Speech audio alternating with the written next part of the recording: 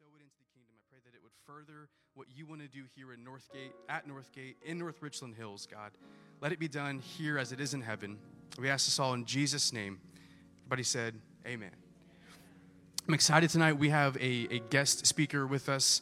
She spoke last Wednesday, but I just want to share a quick little thought that I was thinking about from the first time she spoke. I don't know if y'all were here a few months ago. Sister Clemens, I think your message was titled Broken Foundations. Is that right? Okay.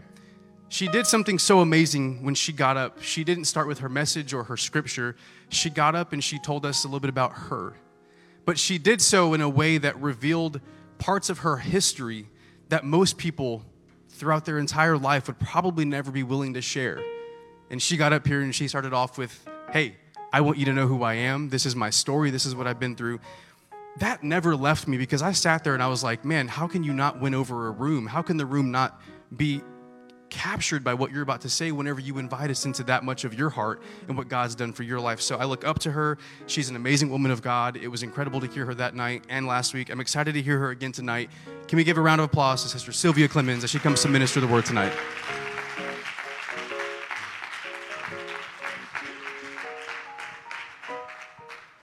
Thank you so much, and you may be seated. Again, it is such a pleasure to be here, to be able to share with you this evening. I believe we serve a God who is so good and who will see us through every difficulty in this very difficult time, this season, things that are going on, things that are happening. But we serve a God who is greater than every bit of that. So, again, I consider it an honor to be here, and I thank the friendly people here of Northgate for accepting me in as one of the members and one of the members of the family. I appreciate that, and I don't take it lightly either. So last week, we talked about how to answer the question, who is my neighbor, according to the words of Jesus. And we found out he said that our neighbor isn't just the person who lives next door, but our neighbor, as the way Jesus presented it, is everyone. And that everyone also includes our enemies. Now that's the bad news. But the good news is that we don't have to first feel that love for either our neighbors or our enemies, but he does ask us to do the love. And so as we talked about last week, doing love, we also looked at God's definition of love and how that differs so dramatically from what we see in the culture around us. So in our cultural understanding of what love actually is, we too often have believed that we have to feel the feeling before we can actually do the action of love. And so we found out with that, as we talked last week, that God calls us and asks us to do love action even without the love feeling. So biblical love then is volitional. It's an act of the will. It's something that we choose to do. And it's something we can and should choose to do, even in spite of our feelings. So that's the challenge. So tonight I want to go a little bit further and talk about one of the reasons for us as human beings that it is difficult sometimes, it's a struggle for us to do some of the things that we're commanded to do, like what I've just talked about. I suspect that all of you are just like I am. Sometimes it's a struggle or a challenge to get my flesh to actually get in line to do what the Word says. Anybody notice that? So tonight, my topic is the battle of the I ams. The battle of the I ams. So in this life, we are presented with very many choices. And one of the principal ones is, which I am are we going to follow? Which I am is going to be the ruler of my life. So let me explain. When Moses first encountered God, and was told to go and lead God's people out of slavery, Moses asked God, he says, "What should I say if the people ask me who has sent me here?" In Exodus 3:14, it says this, "And God said to Moses, I am who I am. And he said, thus you shall say to the children of Israel, I am has sent me to you." Then we read in the New Testament, John's Gospel, Jesus was nearly killed for blasphemy when he identified himself with his God who had made himself known to Moses.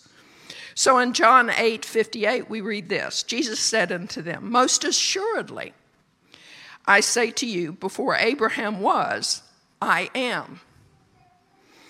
Also in John's Gospel, you can read that Jesus made 7 profound I am statements throughout that book. He says, "I am the bread of life.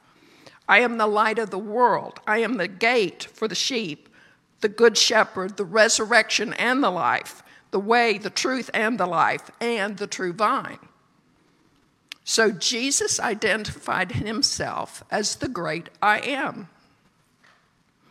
And so with that, we have God's declaration that he is the I am in the Old Testament, and he came as the I am Messiah in the New Testament. He came to show us the way, and he came to show us the true I am. What I've also seen is that this world declares its own kind of I am messages. Only it's not the I am of the Bible. It's the message of man that says, I am. Not God is able, but I am able. Not I can do all things through Christ. It's that I can do all things in my own strength. Now, I've seen that demonstrated many different ways and variations in our modern world, and I want to talk about that just a little bit. I want to give you some background so you can understand a little bit more about what I'm talking about here. So, several things that have affected our culture. One was called the self-esteem movement. Another was called the New Age movement. Now, both of these movements rose up in the late 60s and early 70s, and both of them proclaimed a kind of I am message. Well, you might be thinking, well, that's quite a long time ago, the 60s and 70s, and it was. But both of those movements have had some serious consequences for our culture even today. They both have presented ways of thinking that have many of us captured by our culture in ways we haven't even recognized. So even though those movements are no longer really active as such, or even recognized by younger generations, they go, self-esteem movement, New Age movement, what in the world is that? But they both planted seeds within our culture that have grown and spread into far-reaching consequences in ways we haven't even recognized. So remember my premise from last week, that the culture that we live in determines generally, in large part, how we see the world, our part in it, and it creates that's just how we do it kind of mentality. And so we end up casually and routinely just accepting some of these ways that we think because they're familiar.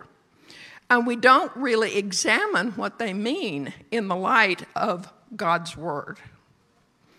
So here's a little background on my personal introduction to what we're talking about this evening.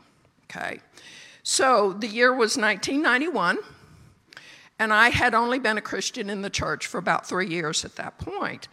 And the pastor asked me to teach a lesson on self-esteem for Vacation Bible School.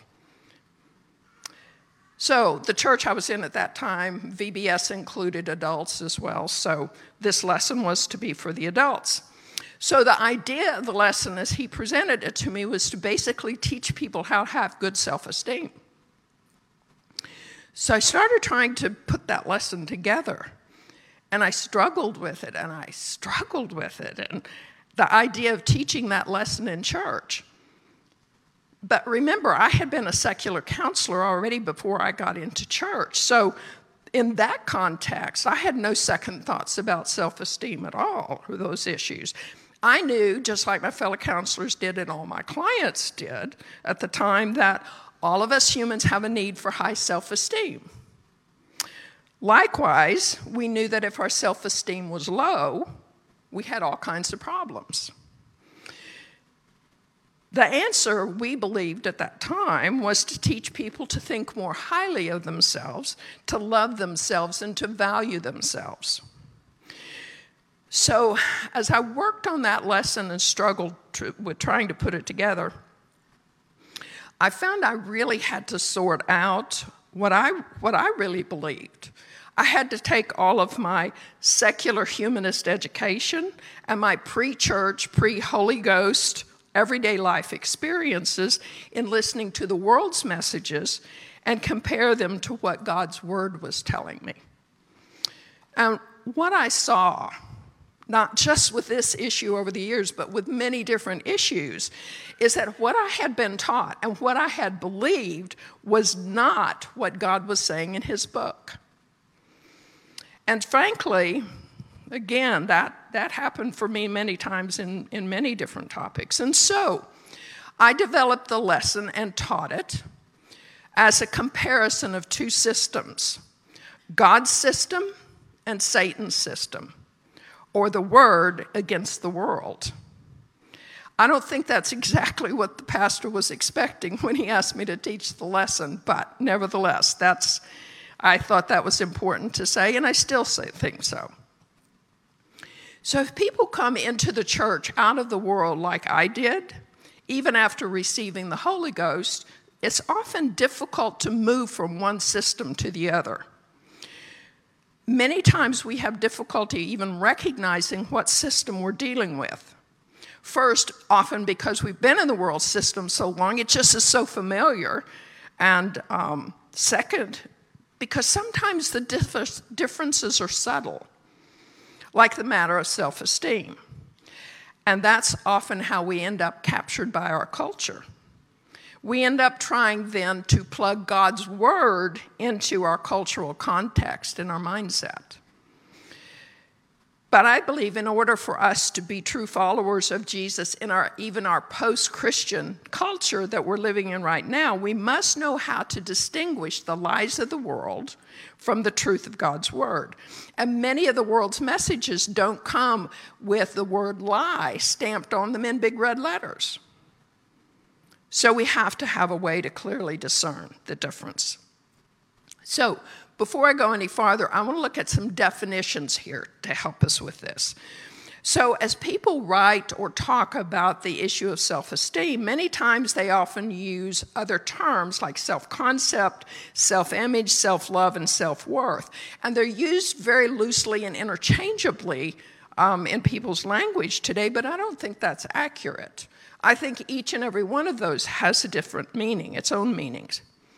So here's what Webster says about the three terms that are used most often. The word esteem means opinion or judgment of merit or demerit. High value of estimation, great regard. Favorable opinion founded on supposed worth. So self-esteem then is, according to Webster, the esteem or high value or good opinion of oneself. The word concept means a thought, opinion, an idea. Self-concept then would be the opinions, thoughts, or ideas we have of ourselves.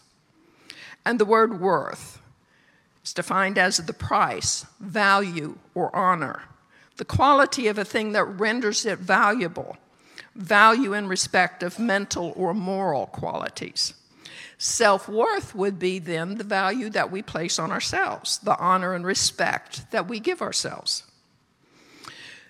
So in the time that I was originally exploring this issue, our culture was still very much saturated with what they called the self-esteem movement. So for years with that, we had been learning how important our self-esteem was. We were told that one of the major problems in society, even our world, was that people had low self-esteem. We were told that criminals committed crime because they had low self-esteem. Divorces and abusive homes happen because of self-esteem problems. People are homeless, jobless, friendless because of low self-esteem. People's low self-esteem cause them to be unable to accomplish or succeed. Name any social ill at the time, and you could find someone who said that problem was because someone had low self-esteem, and that was behind it all. Good old Shirley MacLaine. Anybody remember her?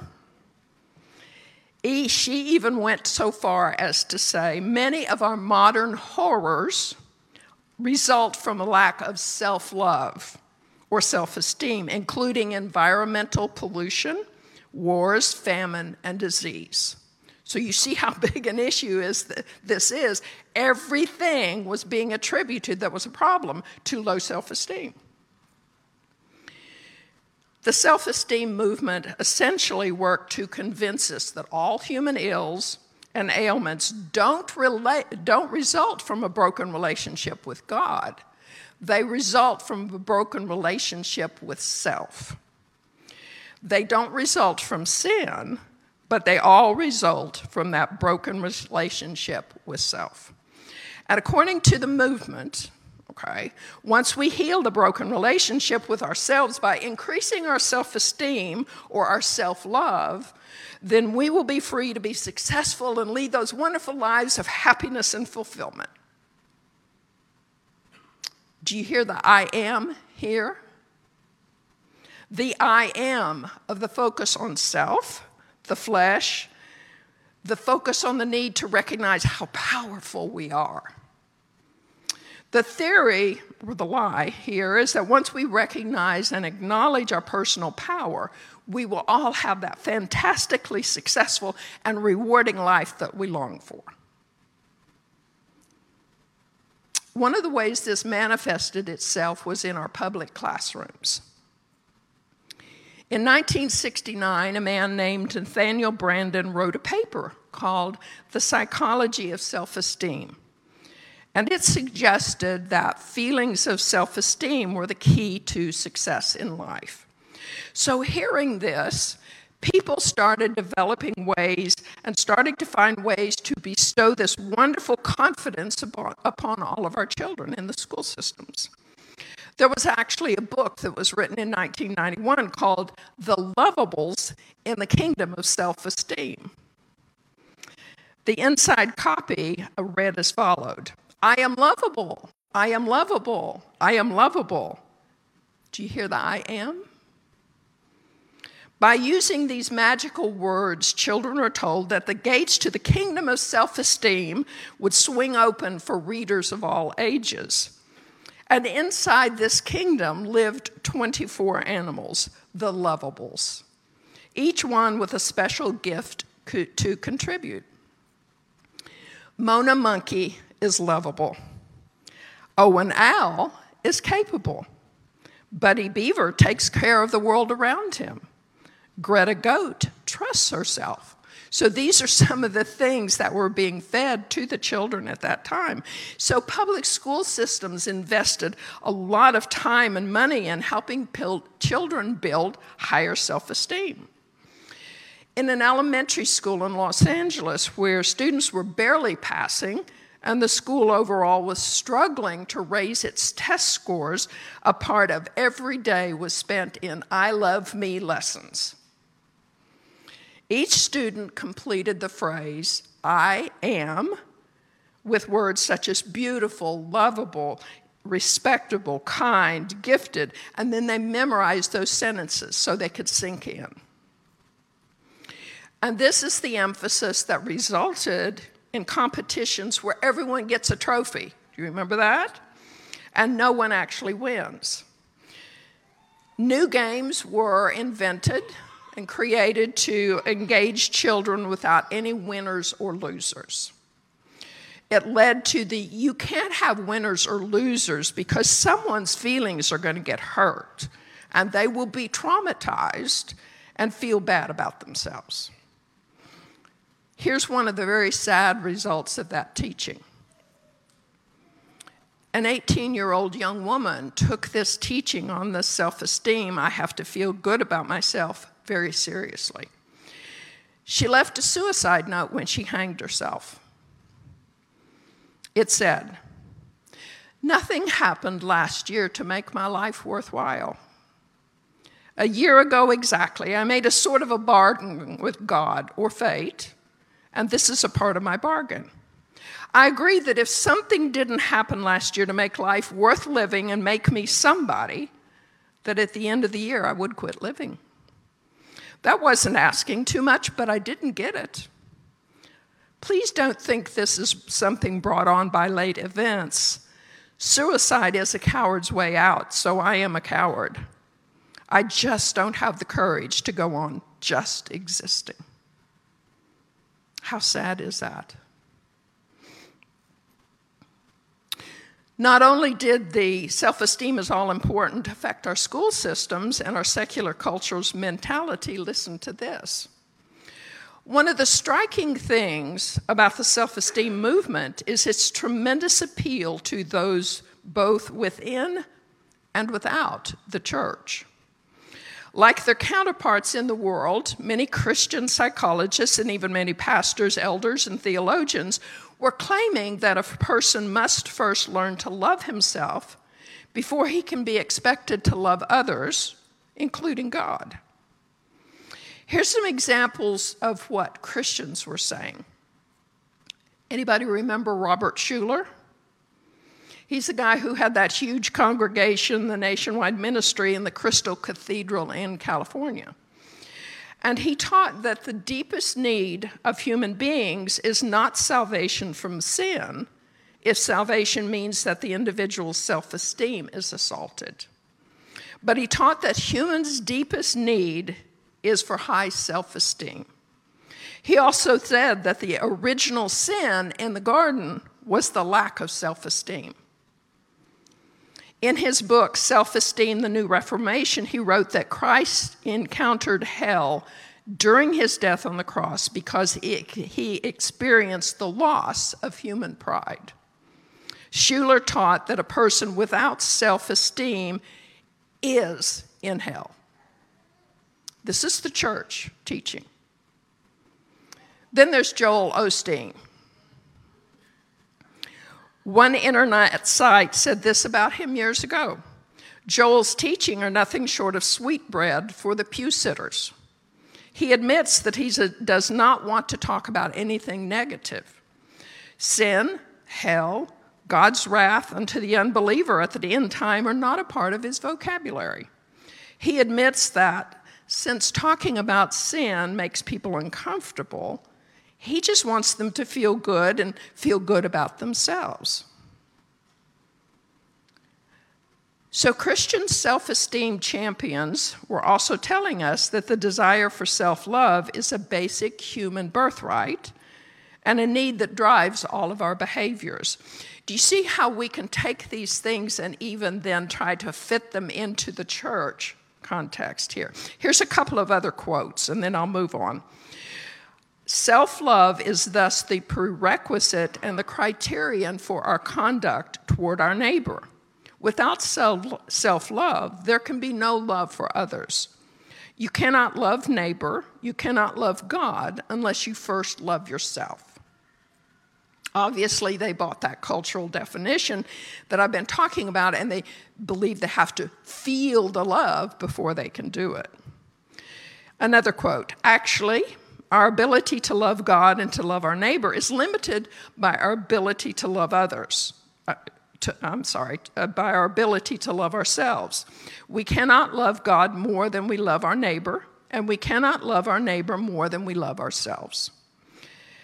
And one more. People who have poor self-image, who fail to realize their own self-worth, who are always belittling themselves, these people usually have difficulty in loving others properly. So this rampant love affair here with self-esteem, or the self as the I am, started in the secular community during those decades of the 60s and through the 90s, but its actual true origin was in the Garden of Eden when the serpent started talking to Eve. Genesis 3, 4, and 5 tells us all about it. Then the serpent said to the woman, "You will not surely die, for God knows that in the day you eat of it, your eyes will be opened and you will be like God, knowing good and evil." So the temptation here that he's actually giving, he says, Eve, if you go ahead and do this, you're going to wake up and find out what a cool chick you really are. God isn't the I am. He's trying to keep you from seeing that you are the I am.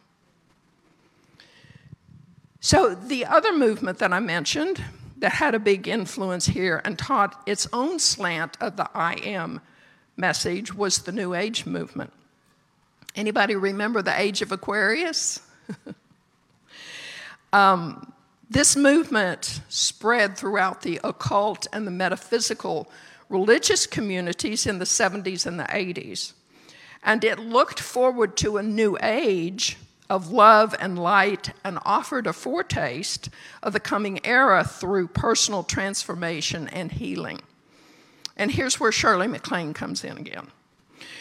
This is something that was written more recently by a man about this. He says, for some 25 years, I've had a troubling struggle with Shirley MacLaine's autobiographical book and movie, Out on a Limb.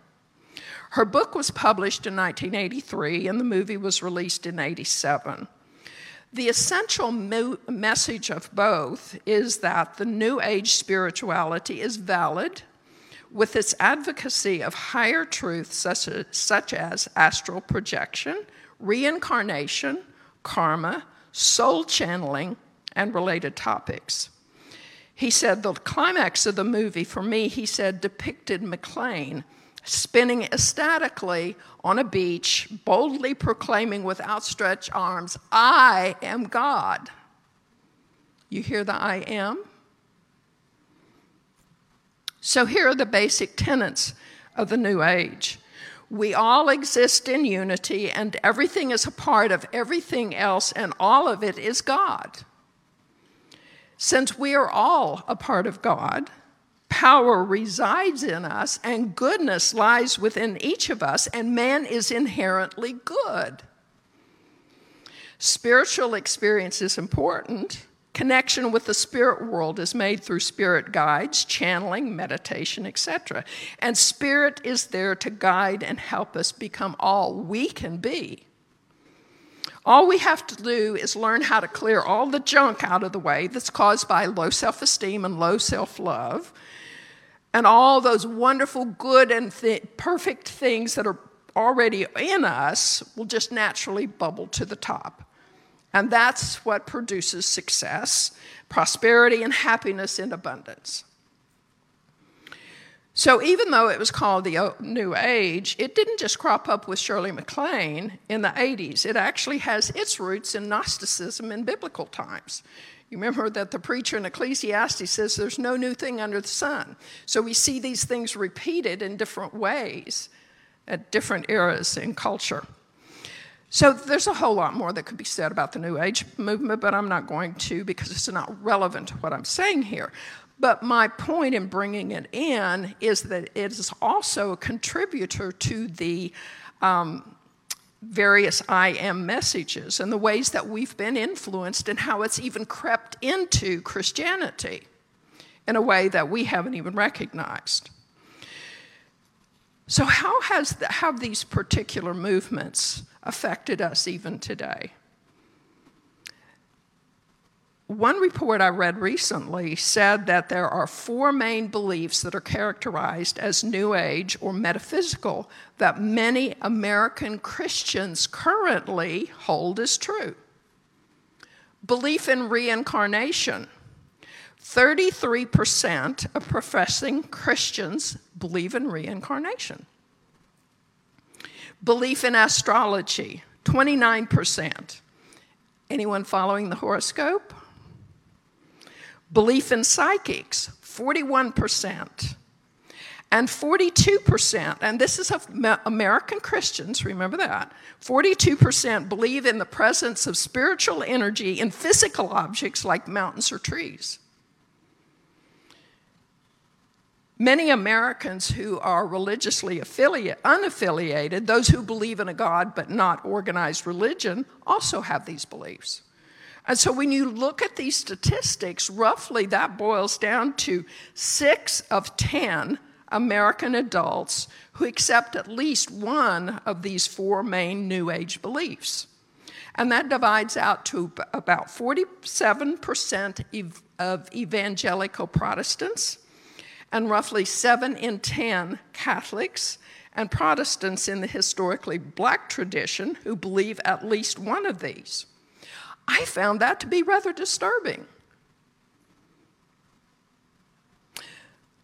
To me, these areas are ones that teach very contrary messages to the Word of God. They can be very subtle. Thereby, they can be very deceptive. And by now, they are such a part of our culture that we can be easily fooled if we aren't alert to them and if we don't know what God's Word actually says.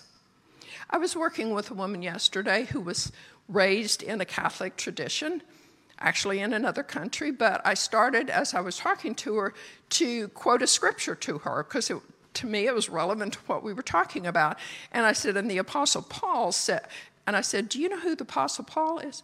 No.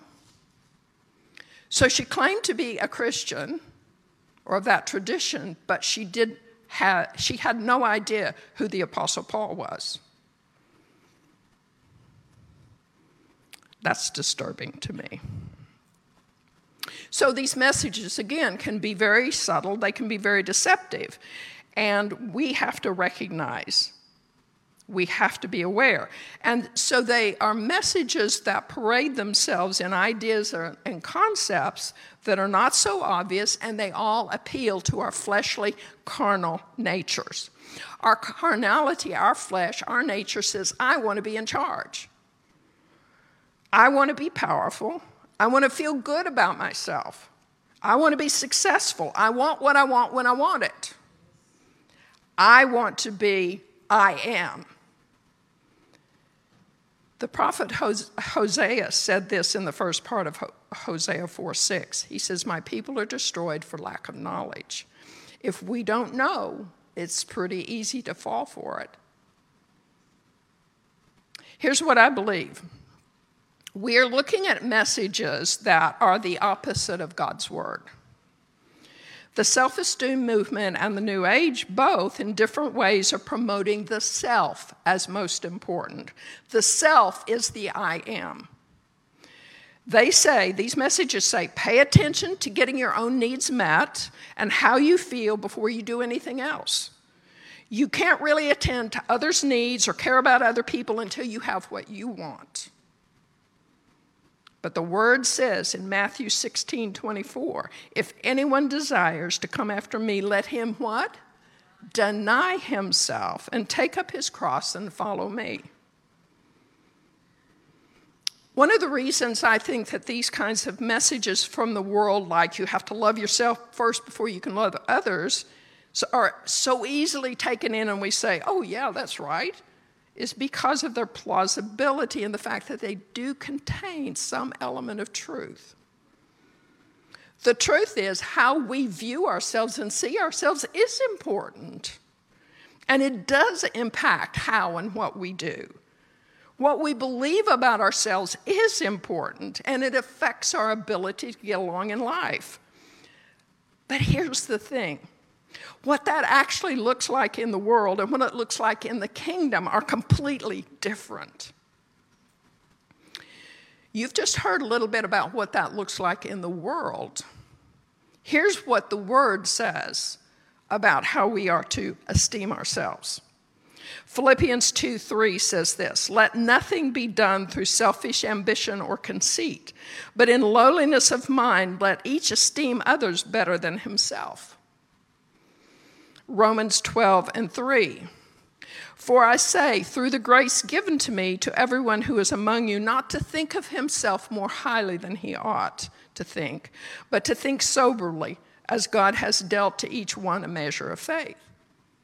2 Corinthians 3:5, not that we are sufficient of ourselves to think of anything as being from ourselves, but our sufficiency is from what? God. Galatians 6:3, for if anyone thinks himself to be something when he is nothing, he deceives himself. What about self-love, the I am of man? The Bible has a great deal to say about love. You look at Nave's NIV Topical Bible, and it has 6 pages on the subject, just of love. Biblical passages on love describe the quality of love, the expression of love, the types of love, the result of love, the value of love, examples of love, commandments about love, the love of God and the love of Jesus. But not in one single instance does the Bible recommend, commend, or command self-love or self-esteem. If we esteem ourselves highly, have high self-esteem, how are we ever to relate to our innate sinfulness and our need for a Savior? If we believe that New Age premise that we are inherently good and we just have to clean all of the junk out of the way so all of that goodness can come forth, if goodness lies within us, how can we fit that in with the sinful nature with which Scripture says we're born? How are we to realistically evaluate our behaviors and our thinking and know when we need to repent and lay ourselves on the altar before a holy and righteous God? Here's what the Word says. Psalm 51, 2 and 3 and verse 5. Wash me thoroughly from my iniquity and cleanse me from my sin. For I acknowledge my transgression, so my sin is always before me. Behold, I was brought forth in iniquity, and in sin my mother conceived me. Jeremiah 17:9. My heart is deceitful above all things, and desperately wicked. Who can know it? The Bible has many, many references to humility and its opposite, which is pride, as it does to love. And throughout the Word, the righteous seek God's esteem, while the foolish and the wicked worry about the esteem of men and their own self-esteem. Isn't it really Satan's system that seduces us to bolster our self-esteem and to think highly of ourselves and to love ourselves? Isn't self-esteem actually prideful? Remember the real word of the meaning of the word esteem: high value of estimation, great opinion. I don't believe we need high self-esteem. We need God esteem.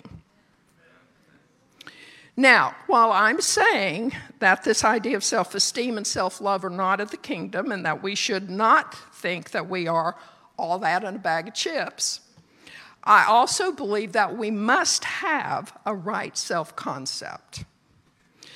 We must know who we are according to God's word. We need to know who we are and whose we are.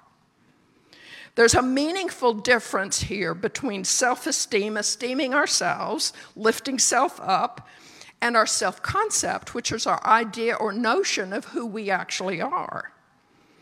We must have the correct self-concept to survive in this daily battle we find ourselves in, which is the battle of the I ams. Are we going to let God be our I am, or are we going to be the I am of our own lives? I believe it's important that we know who we are in Christ. We must know our position as children in the kingdom.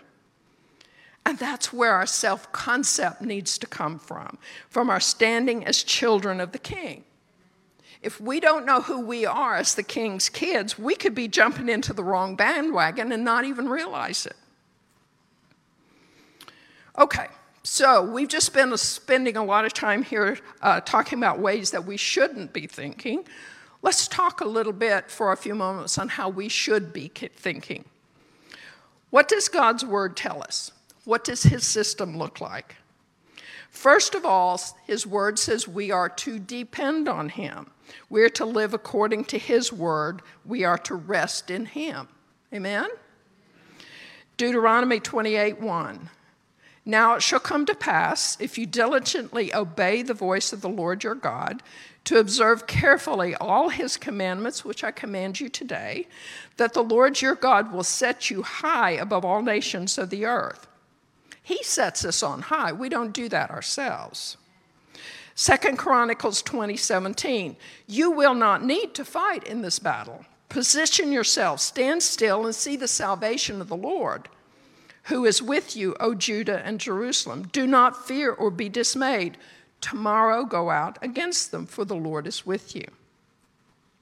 Matthew 6:31 through 33. Therefore do not worry, saying, what shall we eat? Or what shall we drink? Or what shall we wear? For after all of these things the Gentiles seek. For your heavenly Father knows that you need all of these things. But seek ye first, what? The kingdom of God and his righteousness, and all these things will be added to you. Philippians 4:13, I can do all things through Christ who strengthens me. Psalm 37:7, rest in the Lord and wait patiently for him. And Isaiah 40:31, one of my favorites, but those who wait upon the Lord shall renew their strength. They shall mount up with wings as eagles. They shall run and not be weary. They shall walk and not faint. Now, that's obviously just a very small sample of what's available in the Word that is talking about what I'm talking about here. So what I recommend is find your own scriptures and that represent him as the I am in your life. Memorize those. Recognize what they represent in your life. Pray the scriptures. Meditate on them. So in closing here, I want to go quickly.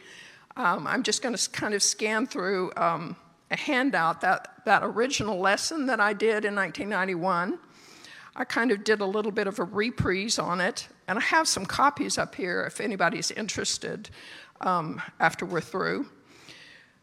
But it talks about a comparison of perspectives, okay? And so in Satan's system, it's self-esteem in the world, and the deception is man is the highest form of being, and man depends on self, okay? And it is an appeal to self and feelings.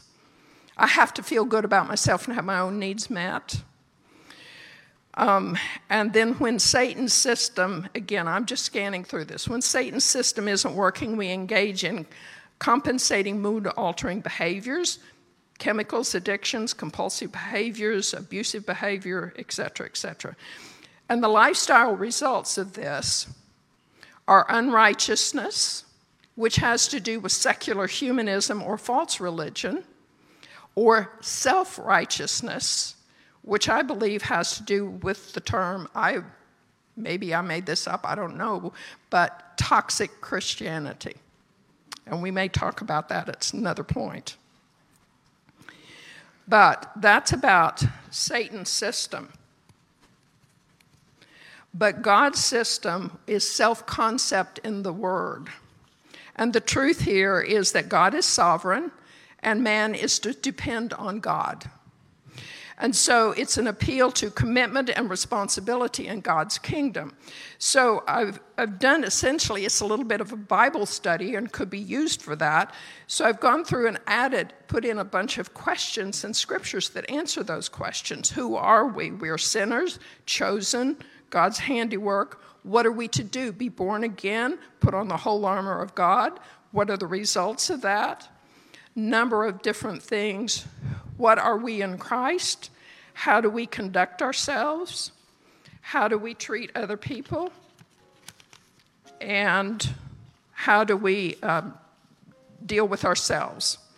And the lifestyle results on that. So again, I'm not going to take the time because I know that it's getting late, but I do have some copies available of that if you'd like to pick those up when we're through.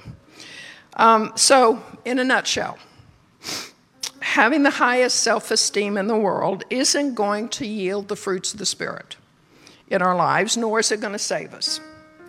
Feeling good about ourselves and our own abilities and accomplishments is a cheap imitation of the peace of God. But remember, we do need the proper biblical, godly self-concept, the idea of who we are, that tells us we are His. And it tells us that He died for us and that we can depend on Him and that we can trust Him. And that will give us the perspective that we need to develop and grow according to His plan, not ours. And it's the one that will lead us to a life that reflects Him and His ways and to be a light to shine to others as we go throughout our lives. If we want to know who we are and how we're supposed to operate, let's go to the manufacturer's instructions, okay? If I bought a new desk from Office Depot and it needed to be assembled, it wouldn't make much sense for me to go get the manual for a Kirby vacuum cleaner to figure out how to put it together. But that's often what we do when we look to the world's ideas to learn how to operate in the kingdom. It just doesn't work. So then why would we go by instructions for a life that lead us to the wrong I am? This world isn't going to tell us how to be saved. It isn't going to tell us the consequences of our foolishness. It's going to lead us directly to the wrong I am to believe in. So we are daily in that battle of I ams.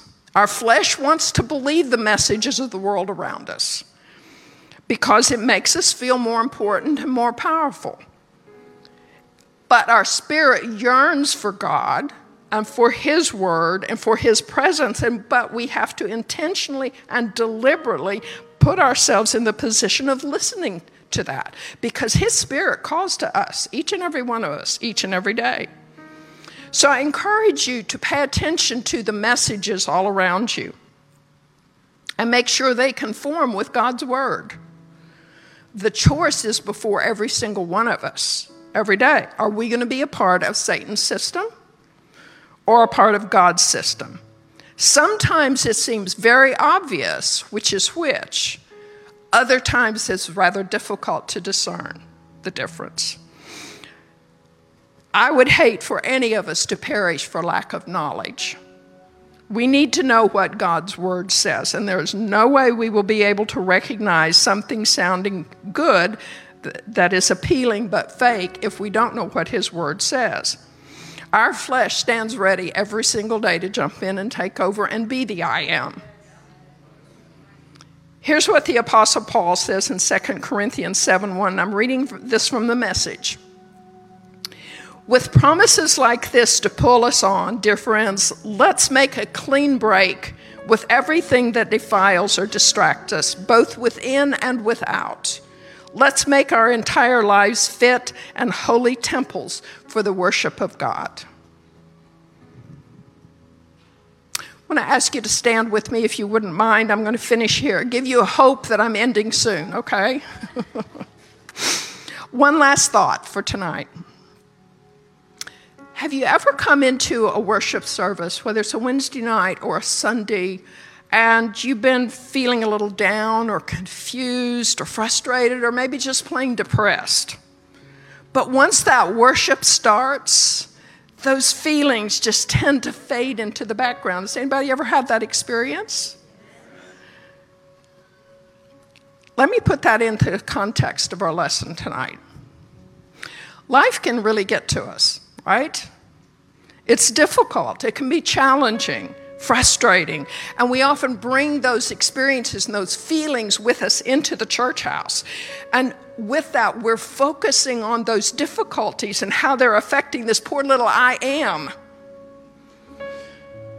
But when the worship begins, if we plug into it, those things begin to fade, and God's presence and His goodness and mercy begin to overflow us, and the real I am has just entered the building. It's a matter of focus. I know I can tell, can you all tell sometimes in a worship service when you can just feel a shift? I call that the tipping point. Enough of us has gotten out of the way and enough of God has gotten in that we can feel the difference and we focus on the I am who is, not the I am that we brought with us. But let me ask you, when you leave the worship service, when you go home, when you're in your car driving, if you switch back to the focus on that little I am, that frustration, that confusion, that hurt, that depression will come back. So let me challenge you to continue to focus on the great I am. Wherever you are, don't just wait until you come into a church service to feel that presence and to know that presence. Take him with you. Take him with you to work. Walking down the street in your neighborhood, take him with you. People need to see that. People need to experience that. Because if they don't know, they're going to be living with the wrong I am. And part of our job is to help them know the true and the real I am. So which one of the I ams will win the battle in your life every day? I challenge you that you allow that great I am to be the one that goes with you each and every day. Hey, thanks for listening to Northgate Pentecostal. Check us out on Facebook and YouTube, and you can watch the video of the message you just listened to. God bless y'all.